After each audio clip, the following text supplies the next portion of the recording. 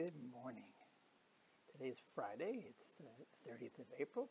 It's our final day for our devotion this week on the Gospel of John, the 10th chapter, verses 11 to 18. Again, looking at Jesus as the Good Shepherd. And perhaps one of the most beautiful poems about Christ as the Good Shepherd is found in the Lutheran Service Book, as well as many other hymnals. Hymn number 709, "The King of Love, My Shepherd Is," which we sang this past Sunday. And if you happen to have a hymnal, open it up to that hymn. Let's look at the words together. So it starts out, "The King of Love, my shepherd is, whose goodness faileth never." You see, he never abandons you. Never. It goes on, "I nothing lack if I am his, and he is mine forever. Where streams of living waters flow, my Savior gently leadeth, and where the verdant pastures grow." Talking about the Word of God, right? "With food celestial feedeth, perverse and foolish oft I strayed, but yet in love he sought me, and on his shoulders gently laid, and home rejoicing brought me." Wow. Even in death, Jesus is your good shepherd and mine. He is our good shepherd. It goes on, "In death's dark vale I fear no ill, with thee, dear Lord, beside me. Thy rod and staff my comfort still, thy cross before to guide me."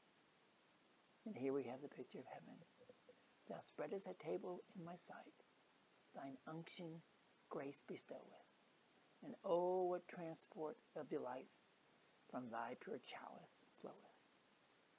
And so through all the length of days, thy goodness faileth never. Good Shepherd, may I sing thy praise within thy house forever." May God bless you with the joy and the comfort that this picture of Christ as a good shepherd provides. Pray with me, would you? Dear Lord Jesus, my good shepherd, may I sing your praises always. Amen. I hope you have a hymnal at home, and if not, play this back again, or you can Google it. You can go online and Google LSB 709, "The King of Love, My Shepherd Is." You can hear it played and listen to those words. Incredible words about our good shepherd and what he does for us and how he loves us, how his word of God strengthens us, how he promises never to abandon us. And then he gives us that picture of heaven for you.